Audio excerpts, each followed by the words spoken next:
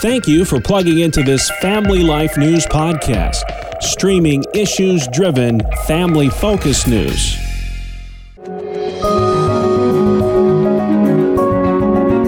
Over the past few weeks, there has been a major spiritual revival happening at Asbury University in Kentucky. I'm Greg Gillespie, and to get a front row seat of the Asbury Awakening, we get to have a conversation with the Wilmore United Methodist Church pastor, whose congregation is right across the street. Dee Merricks, thank you for being with us. What are you and your congregation seeing being right in the neighborhood of something amazing? So as I look out my window of my office, I could see Hughes Auditorium, which has kind of been the epicenter of the revival. And I can see the people out in front. I can see the line that stretches across campus.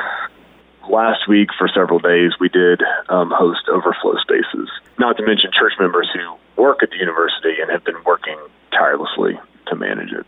What has it been like for your congregation to be connected with this revival, and what's your own personal experience there? We've seen a lot, actually. The first few days, it was pretty small. It was very intimate.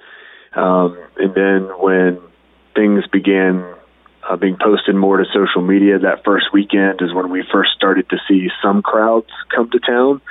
I went over myself to the revival a couple of times those first couple of days, just to be in the room and to see if there was any need for additional prayer team members. And it was still mostly about students at that time. It was just the college students and some members of the community who were in the room. And then I guess starting last weekend and then coming into last week is when just more and more people, as word got out, began coming into town, such that the parking lots around town were full almost every day during the day. And there were people just all around standing in line trying to get in, to the point where this past weekend, Saturday and Sunday, there was upwards of probably 15 to 20,000 people in town for the revival. And our town is only about 7,000 or 8,000 people.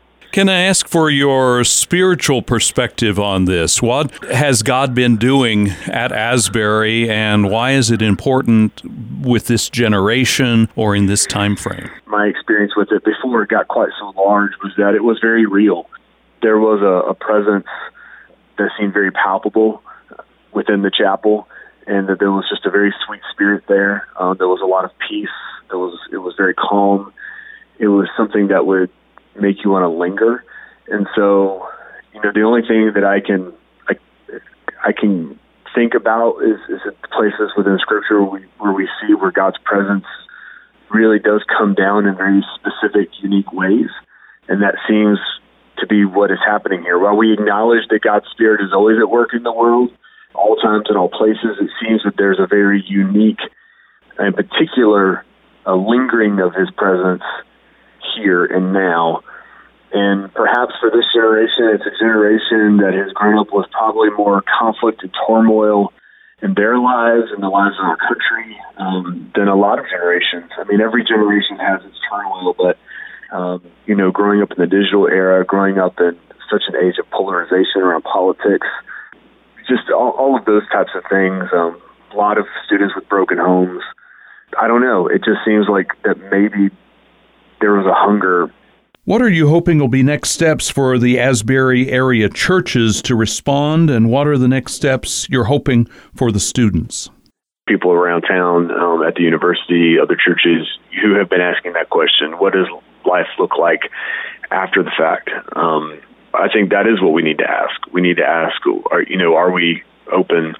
Are we a place where students want to come, and how can we kind of meet their needs and understand where they are, especially after an experience like this? And I think part of it is just continuing to be who we are. We're a community church located right here within walking distance of the campus.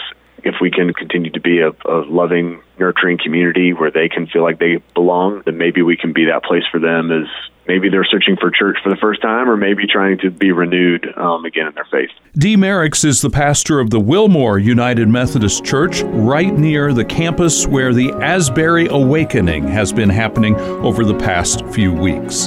I'm Greg Gillespie on Family Life.